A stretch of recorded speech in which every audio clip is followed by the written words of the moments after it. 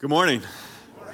I am really glad you're here this morning, and as Matt led us in prayer in here and Ryan led in prayer over in North, if there's ever a time when the church needs to be the church and our nation, it's now. Not just how we live out our lives in truth and light and love and grace, but that we would be people who would be praying that God would do a work of revival in our nation, that we would be his people in this time. So continue to pray, as the scripture says, for our governing authorities. Would you take your Bibles with me now and turn to Acts chapter 20. We're going to begin today our study in the book of Ephesians, the letter that Paul wrote to the church there at Ephesus. But we're going to start actually in Acts 20, because it's in Acts 20 that Paul records his reflection, Luke records it, but it's his reflection back on his time there in Ephesus. And his time there, in this Acts chapter 20, we're going to see him make a bold claim as he looks back.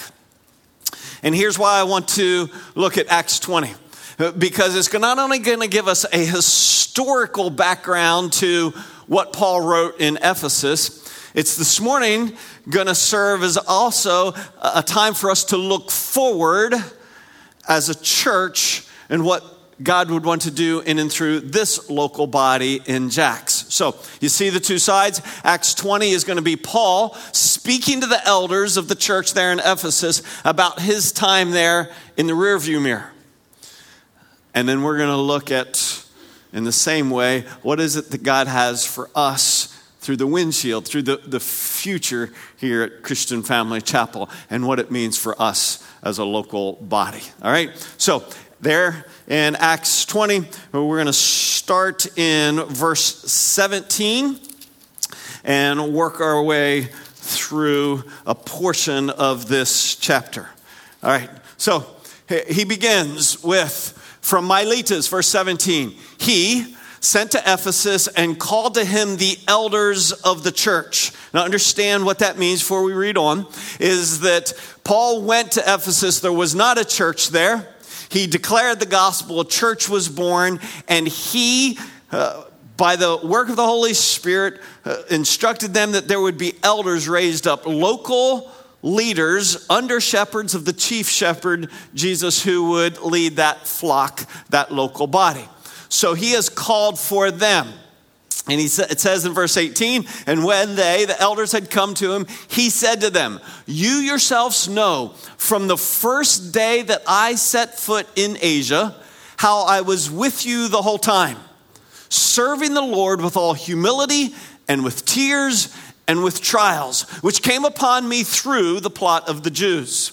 How I did not shrink from declaring to you anything that was profitable and teaching you publicly and from house to house, solemnly testifying to both Jews and Greeks of repentance toward God and faith in our Lord Jesus Christ.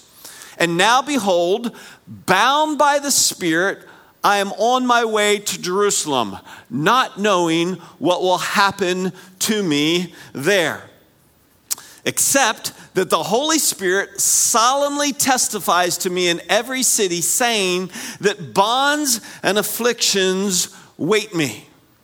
But I do not consider my life of any account as dear to myself, so that I may finish my course and the ministry which I received from the Lord Jesus, to testify solemnly of the gospel of the grace of God. And now behold, I know that all of you, among whom I went about preaching the kingdom, will no longer see my face. Therefore, I testify to you this day that I am innocent of the blood of all men. For I did not shrink from declaring to you the whole purpose of God. Let's pause there. a bold claim as he looked back. In a phrase, when he said all that he said to him there, he said, bottom line, as I look in the rearview mirror of my years there in Ephesus, I am innocent of the blood of all men. Now that's a bold claim. What's it mean? Well, when he says all men, is he saying every person around the entire world? No, he didn't have exposure to every person around the entire world. He is saying to the elders at Ephesus, I am innocent of the blood of all in that region, in that area in which I lived for a few years. Innocent in what way? That they wouldn't die? That they wouldn't die eternally? That all of them were saved? No. Watch. Innocent that when every person would stand before the Lord, Paul would have confidence that he had lived life in such a way that they would have heard and seen Jesus in his life. That's a pretty bold claim, right? Let's keep it real. Don't miss this.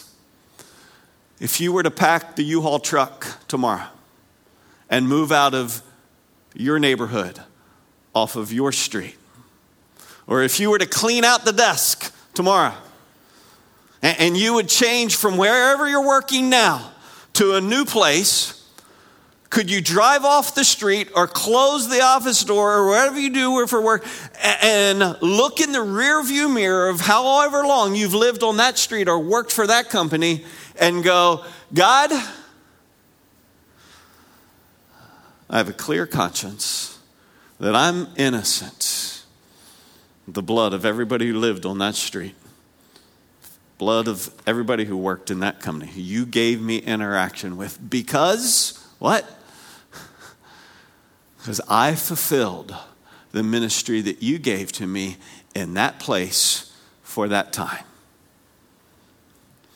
Or would there be, maybe more likely, if we're really honest, some, oh Lord, I wasted the opportunity.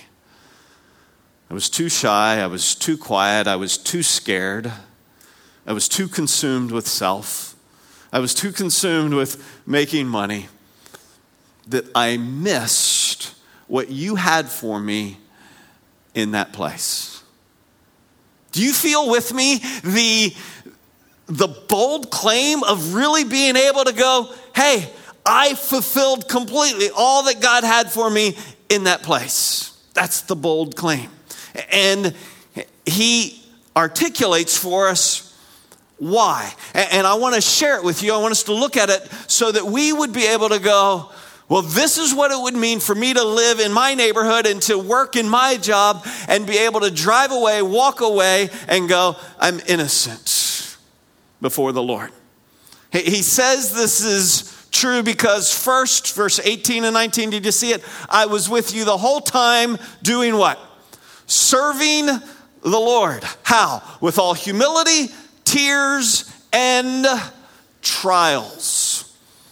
So he says, I'm innocent because when I was there, I was serving the Lord.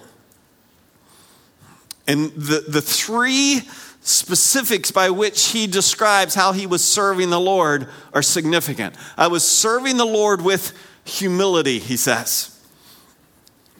Now, as I reflected on that statement, here's what occurred to me. Can you serve the Lord without humility? Yeah, I don't think you can. Because if it's without humility, I may be doing things that look like serving the Lord, but who am I actually serving? I'm serving me. So it's not always, hey, are we doing the right thing? Are we doing the right thing in the right way? I was serving the Lord, yes, with humility. In other words, it wasn't about me.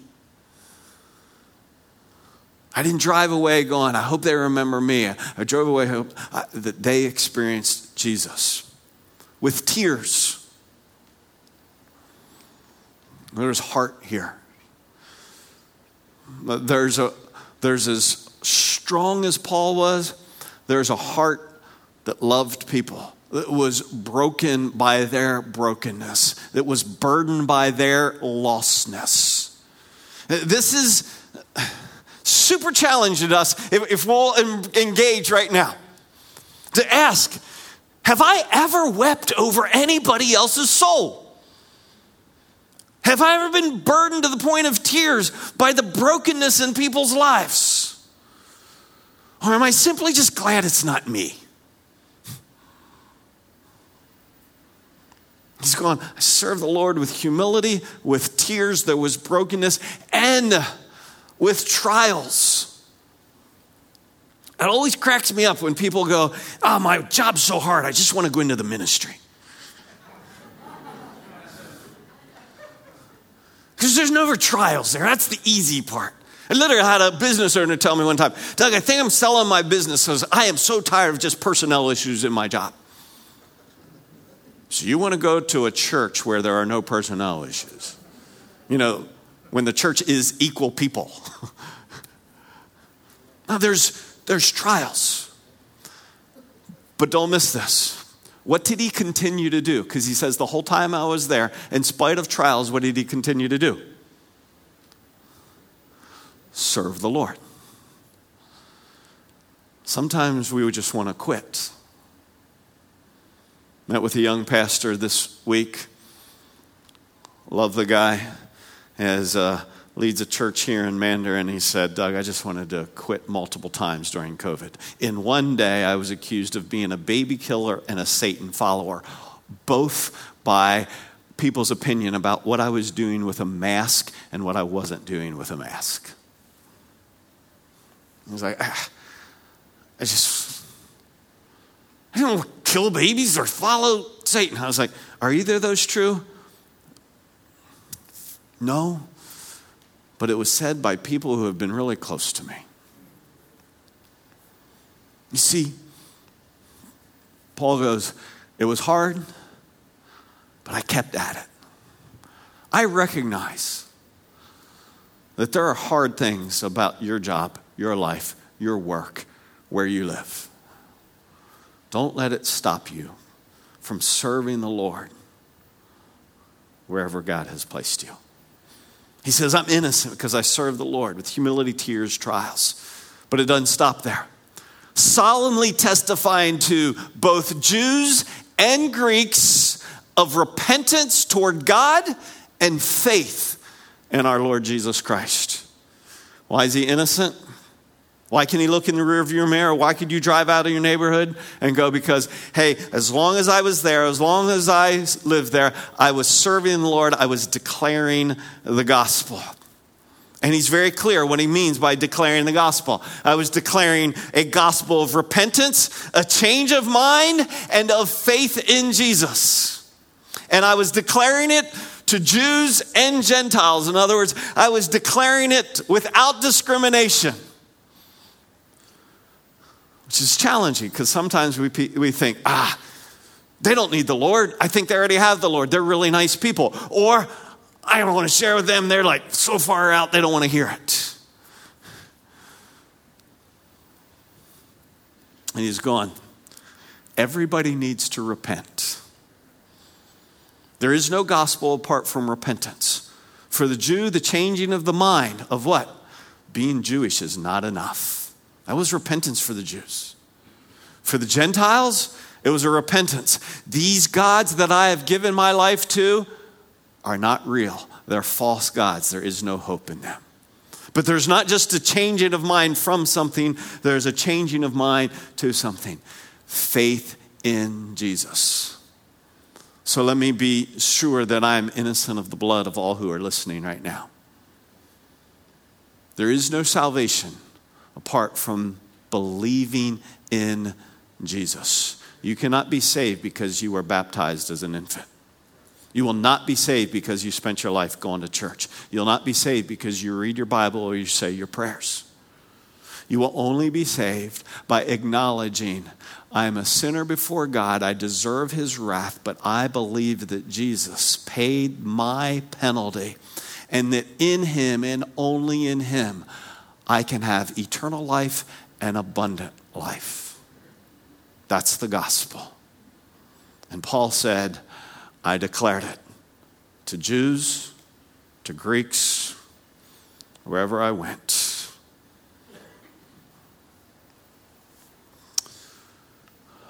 I didn't shrink from declaring to you not only the gospel, I didn't shrink from declaring to you anything that was profitable and teaching you publicly and from house to house. Innocent because I was serving the Lord. Innocent because I was declaring the gospel.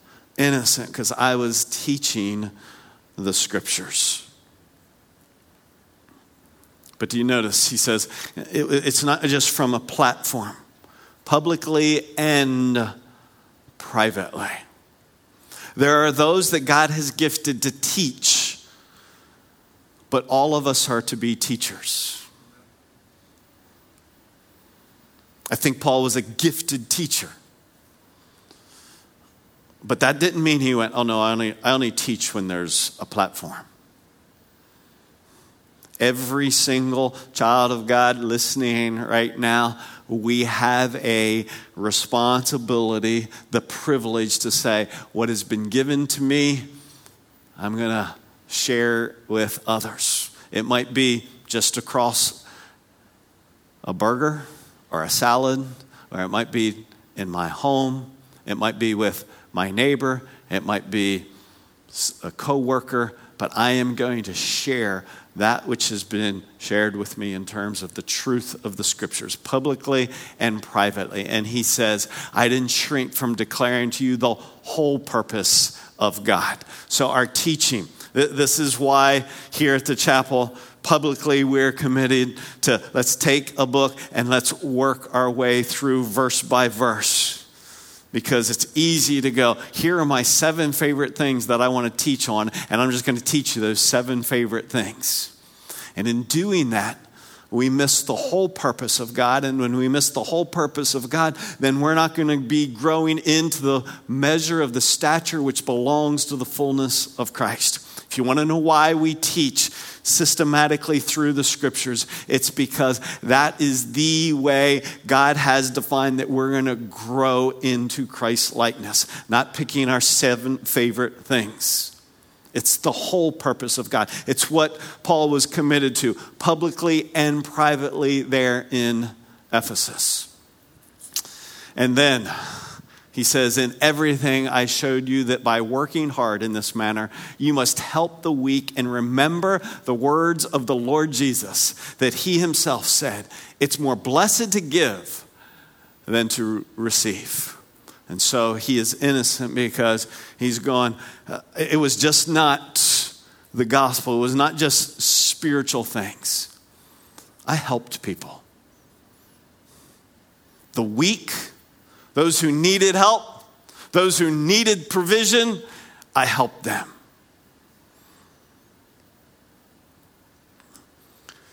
Help the weak. Now, let me show you what might be most compelling of all of this.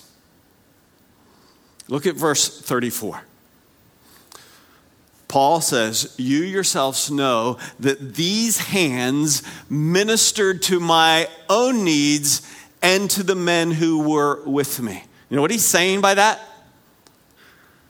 He's saying, I'm innocent of blood of all men because I served the Lord, I declared the gospel, I taught the scriptures, and I helped the weak, and I did it in the context of doing what? My own job. Sometimes we think, Paul accomplished so much because he was what you and I might think a professional minister. And what's powerful to me in this text as we look forward is this reminder that Paul says, I did all of that while working.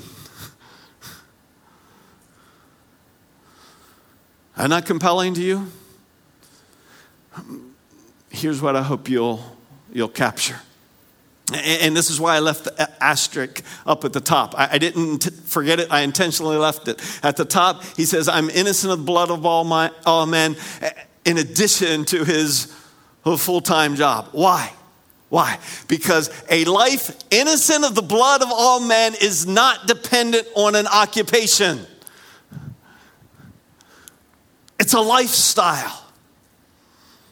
Don't think, please capture this. Don't think my job keeps me from doing what the Lord wants me to do in this community. No, your job is the entry. It's the platform for you to be able to do what God has for you in this community. It's not getting in the way. It's connecting you. Every single one of you, wherever you work, have opportunity to have impact in the way that a quote-unquote professional minister wouldn't. Because you work with them every single day. Right? Is that true about where you live? Yeah, that's what's so powerful about this concept that we introduced called neighbortude. That we would simply, all of us, have the attitude of Jesus to our literal neighbors, because your literal neighbors are different than mine, and different from yours, and different from yours, and different from yours. But God has placed you there, you there, you there, me where I'm, and as we live it out, it's not keeping us from doing the work of the Lord. It's the context in which we do it. You tracking? Yeah, this is the beauty of what it means for us to be able to go, as we look forward in the manner that Paul looked back, to be innocent is not about an occupation. Otherwise, if it was, then my need would be to have an altar call here right at the end where you all came forward and gave yourselves to go into full-time professional ministry. That'd be terrible. Because we would be defying how God has intended the church to be. Gathered and then scattered, dispersed, gone out to live it out wherever God has placed us. So it's a lifestyle of what? Serving the Lord. In whatever job, occupation you have. Declaring the gospel in whatever place you get to serve. Wherever you live. Teaching the scriptures. Whether that's publicly or privately in your home. And helping the weak. I mean, just think about if really every one of us said, to the degree that I am aware and God has enabled me, I'm going to help the weak. In my family and the people that God has placed around me.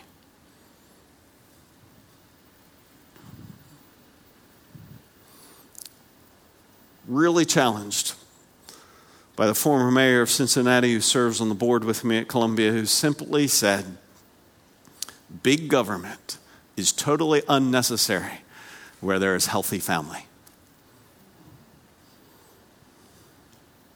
Totally unnecessary. I'm not getting in political, don't worry.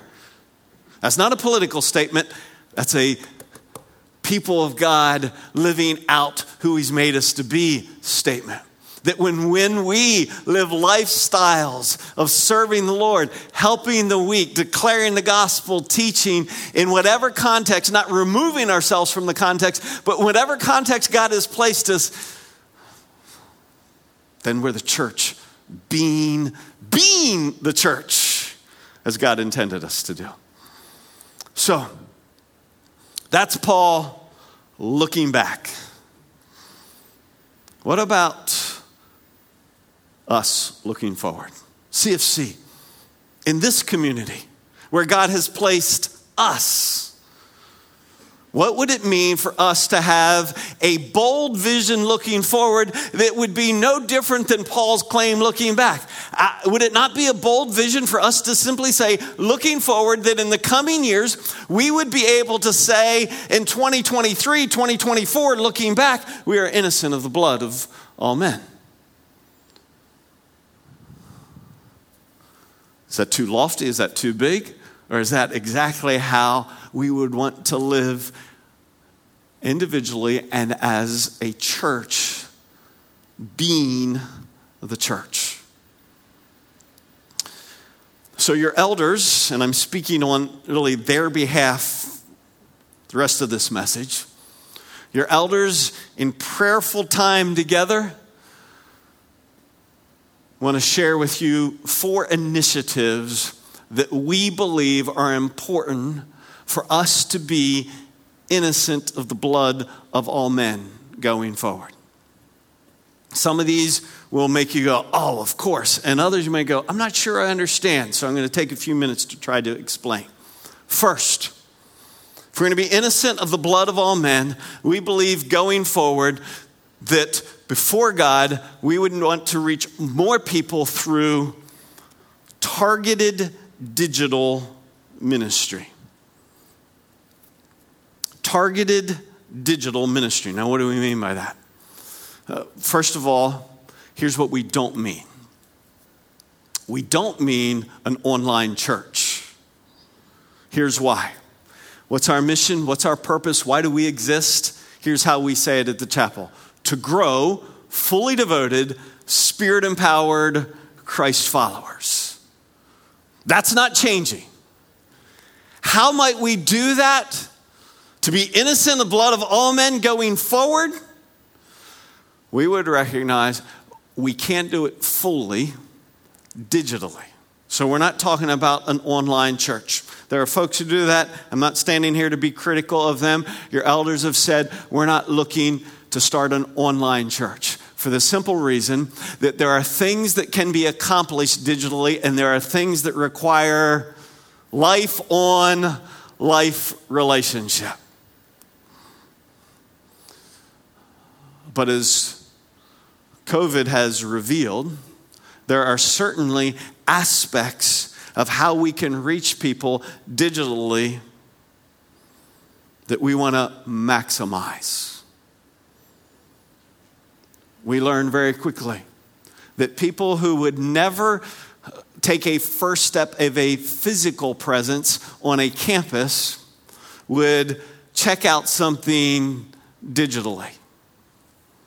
I was shocked. I think you've heard me say, I was shocked that on the 8 houses on our street, 3 of the folks who have never stepped foot on here physically went out of their way to say, hey, we've watched online.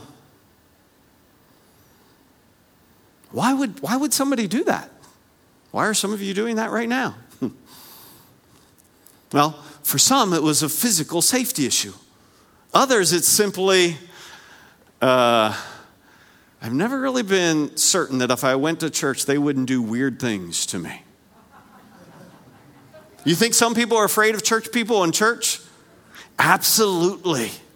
Absolutely. They're like, if I show up there, they're going to do something weird to me. Or, if I show up there and I'm not really digging it, it's really kind of awkward to walk out. But you know what? Right now, some of you are going, yeah, I'm out. Or I'm going to stay in. All I'm simply saying is this. Targeted digital ministry is about there's an increased front door, if you will. It can't do the whole thing, but we can reach far more people digitally than we could have ever started physically. Think of how much your world is digital now versus physical. How many of you would say you bought 50% of your Christmas online? 50% or more online. That's what I thought. It's how people function now. Is it the full deal? No. And targeted means this. We're not talking about Kansas. We're talking about who has God placed in a reasonable driving distance that we would want to expose the truth of the gospel to and the truth of scriptures to. Why within reasonable driving distance? Well, because we're not starting an online church. We're simply saying it's the entryway, it's the exposure, but to grow fully devoted, spirit-empowered Christ followers, digital will need to turn physical. So we're not talking Kansas.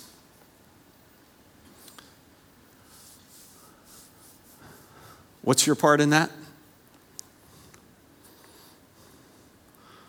What do you do with anything you like digitally? You share it. You share it. You forward it. So that other people become more aware. Or some of you are like, man, I love that, and I've never really thought I could use that in the church. I always thought like serving in the church was in the nursery, and I'm like, I'm out on the nursery. But I could use social media, digital skills, video skills, editing skills for the sake of the kingdom of God. What's the truth in that? More than ever. More than ever.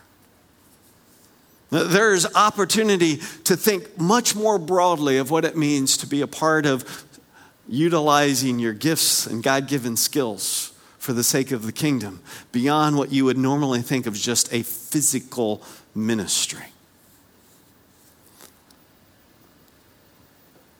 So, if you have digital skills, we have a communications director, Tracy Johnson.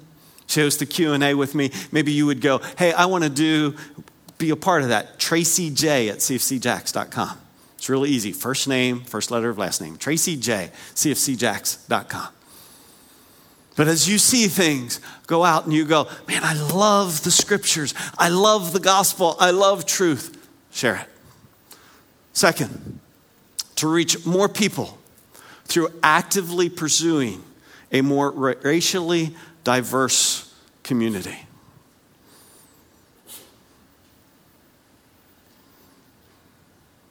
It's easy for me to see. Is it easy for you to see? Do we look like our community? Do we racially look like our community? I'll say it for you if you're hesitant to say it. No, we don't. We look almost entirely white.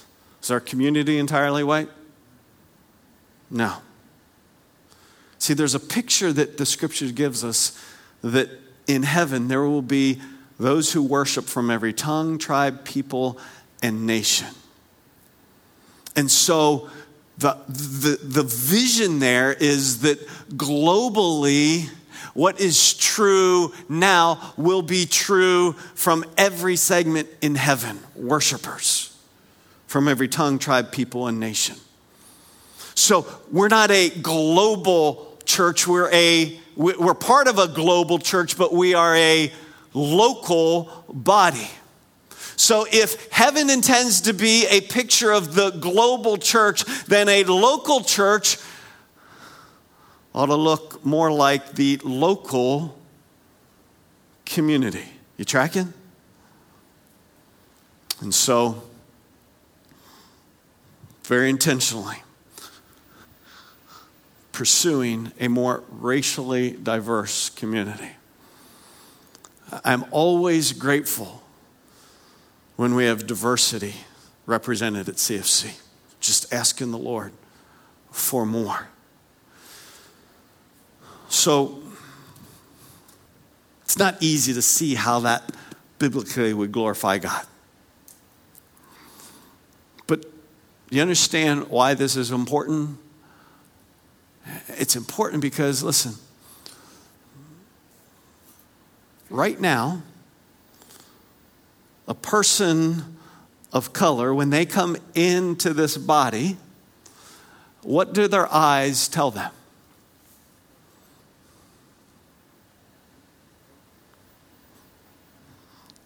I don't really fit here.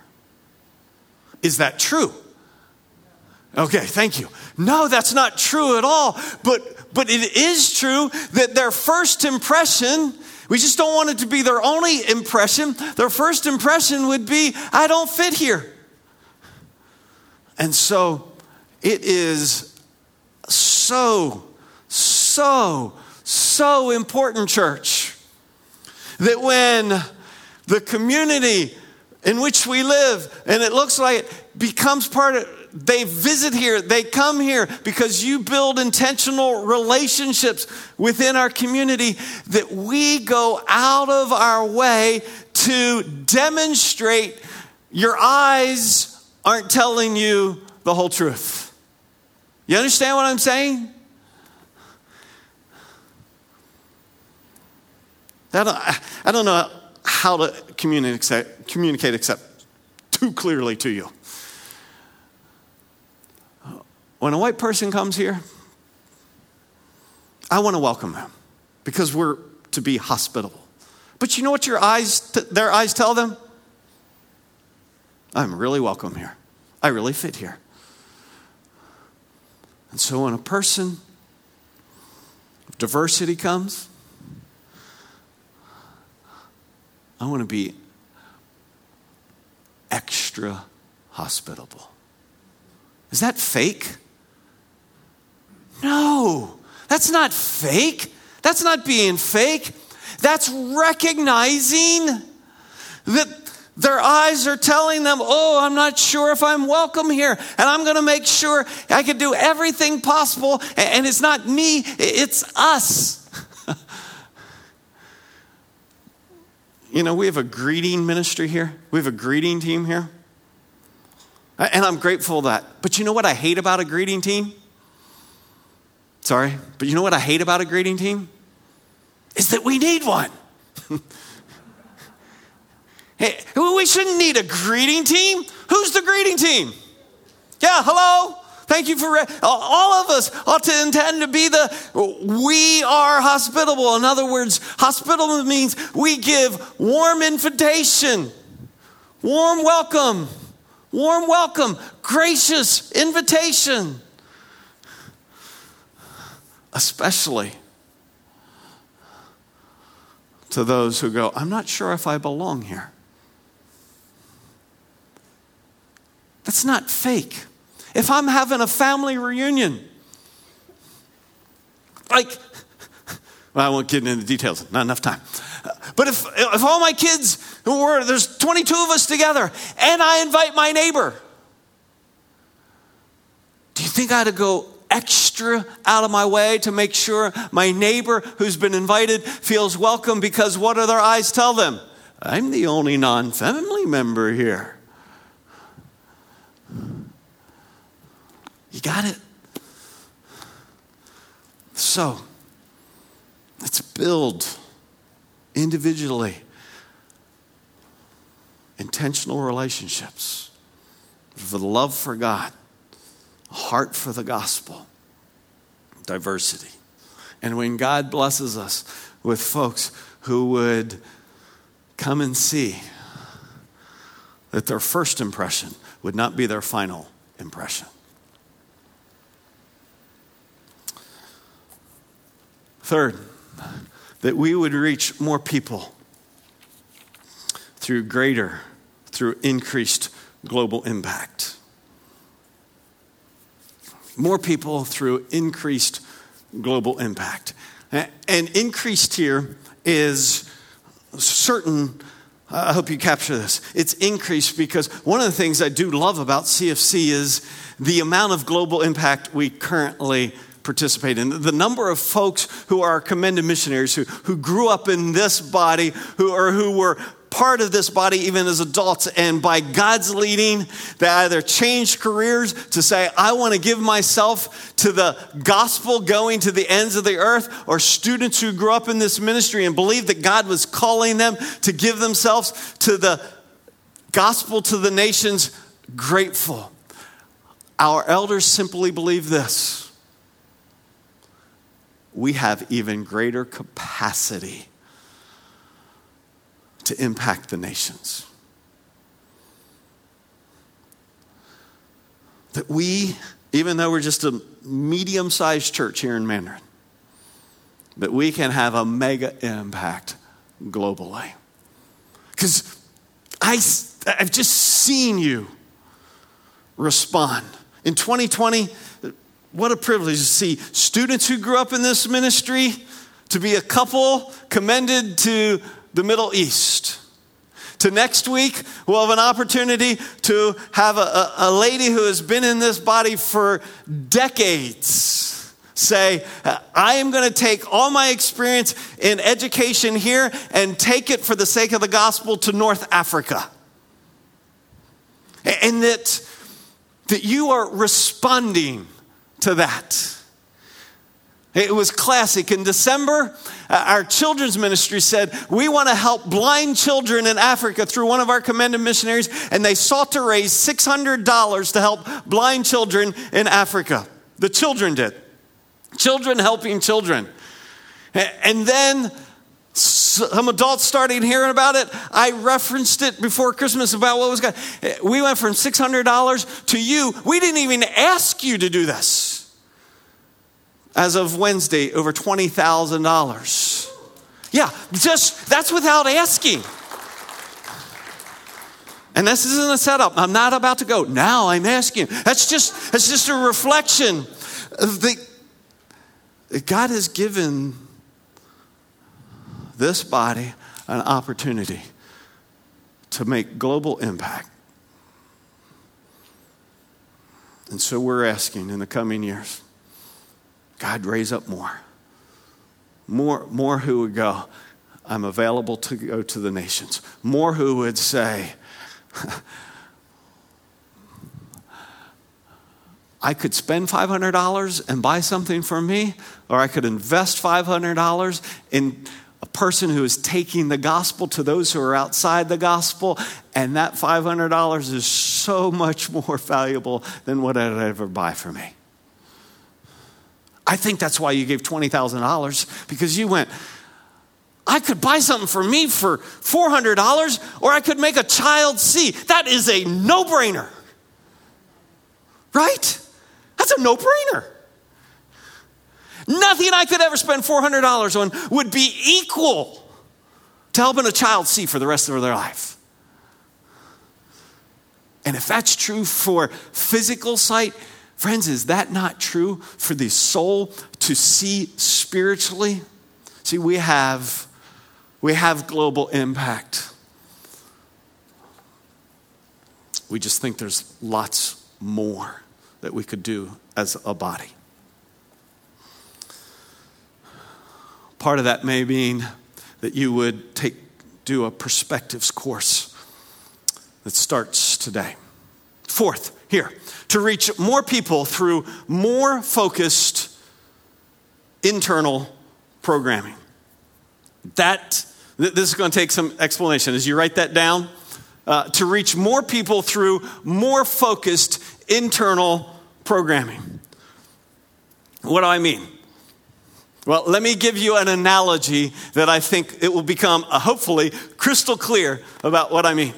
35 years ago, Jackie and I were married, and right after we got married, we moved to Jacksonville to begin life together. And everything we owned fit in a 5x8 U-Haul trailer pulled behind my grandfather's van. It was everything we owned.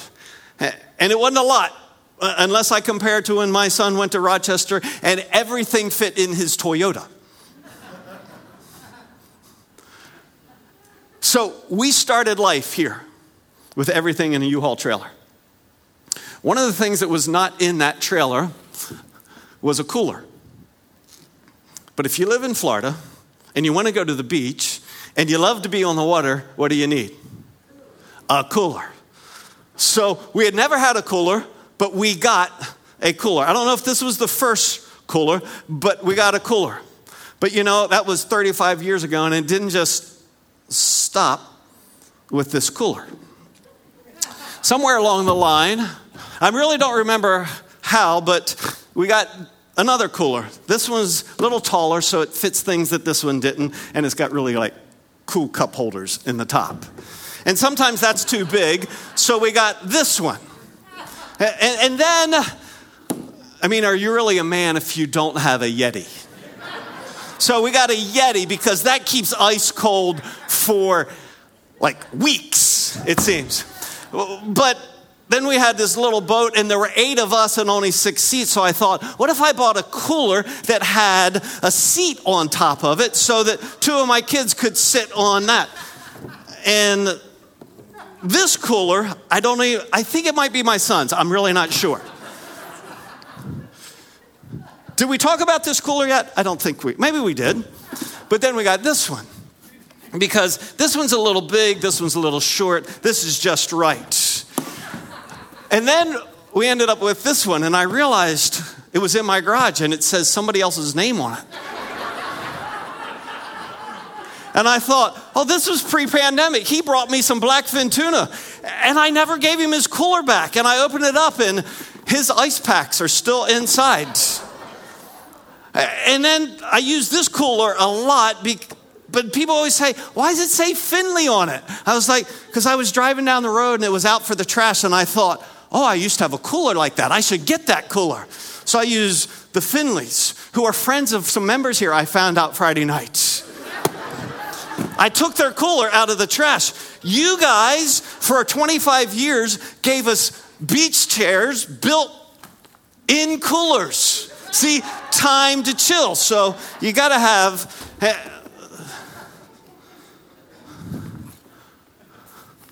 Oh, it's down here. I was like, where's my favorite twin? See, I got all these hard coolers, and hard coolers are good for some things, but then you need a soft cooler. Because then, this is very easy. A strap broke off, but I hate to get rid of it because some friends gave it to me. And inside of it's a little twin. So we have that cooler. And then I found out about this cooler because when I go fishing on my kayak, I can put ice in here and then put my redfish right in here, and it sits right on the back in a way that, because I catch too big a fish for that, and this won't tie to my kayak very well. And this is Jackie's cooler. For like her yogurt and banana. And I don't know where we got this cooler, but it's kind of like a beach bag with a cooler built into the bottom of it.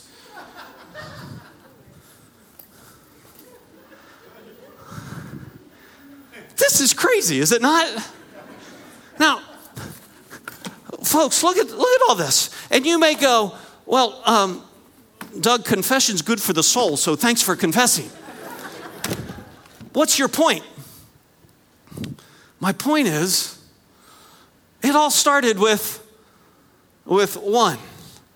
And somehow, slowly but surely, this was not intentional.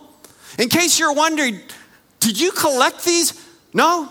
Thursday morning, I simply backed up my truck to the garage, and these were all in my garage. If you wonder why I drive a truck, it's to transport my coolers. You think, you've got a problem. And what's the point? Here's the point. We have a church cooler complex. Meaning what? In the church, coolers are programs. And our 48-year history has produced a vast array of internal programming. What did we start with? Worship service. A worship service. And then along the line, we got variations of all sorts of stuff. No bad coolers, no bad programs, just a zillion of them. And here's the problem with that. With a church cooler complex, we become consumed with doing all the activity of church. that there's no time left for actually being the church. Because it takes all of our time to create the program, to staff the program, to fill the program, to evaluate the program, to fund the program. And we got all of them. And in reality, you ought to be asking, hey, Doug, how many blue white top coolers can you possibly have?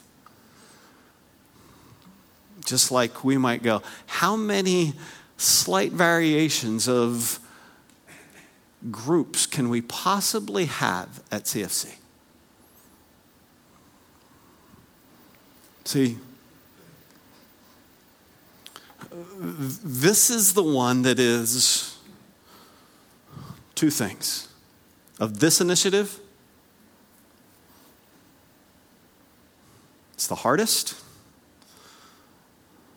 because we love these things. You might go, well, why don't you just get rid of some of your coolers, Doug? Jackie tries. And we could probably agree on this one. But everything else, and so it's hard. Because it's not bad stuff. It's good stuff. It's just consuming stuff. And therefore, it's the hardest and most important because what's the goal? More people through more focused. Can I translate that for you? I hope you can see it now very clearly. What's focused mean? Less. Less.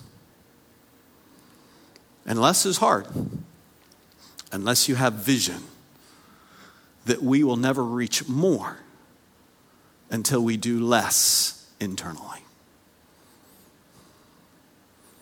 So will there be some grieving in the process?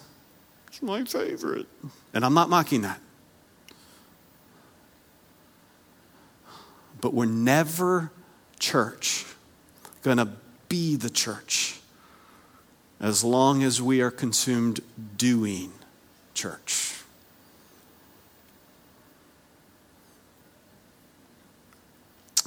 So see it and remember that less is in order to reach more. And we want to reach more simply because we want to be innocent.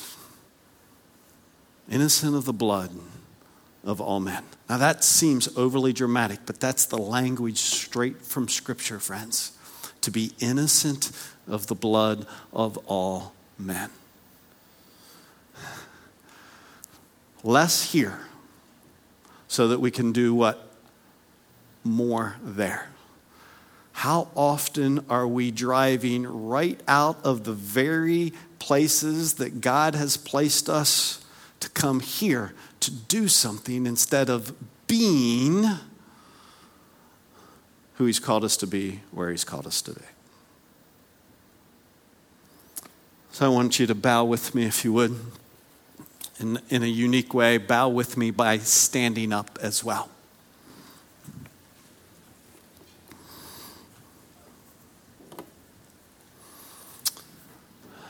As you stand, bowed before the Lord, would you put your hands out like this?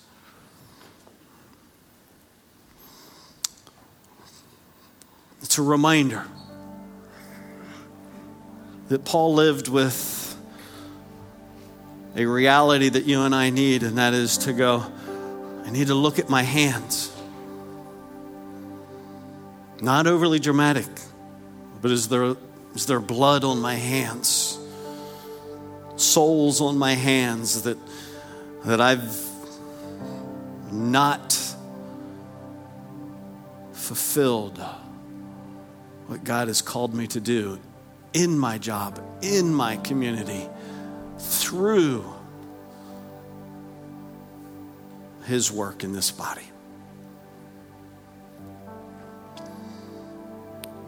Would you, with your hands open before the Lord, just quietly there, present yourself to Him? Lord, My hands are open to you, presented to you. Would you tell him, I want to be your instruments for more people finding life in Jesus.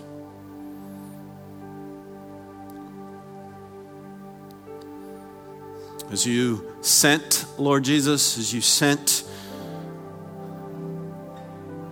Paul to Ephesus, send us to Greenland Road, to Old St. Augustine, to Racetrack. Send us to Orange Park, and then to the ends of the earth, to live being your body in the power of the Spirit. Would you declare this as your prayer before the Lord?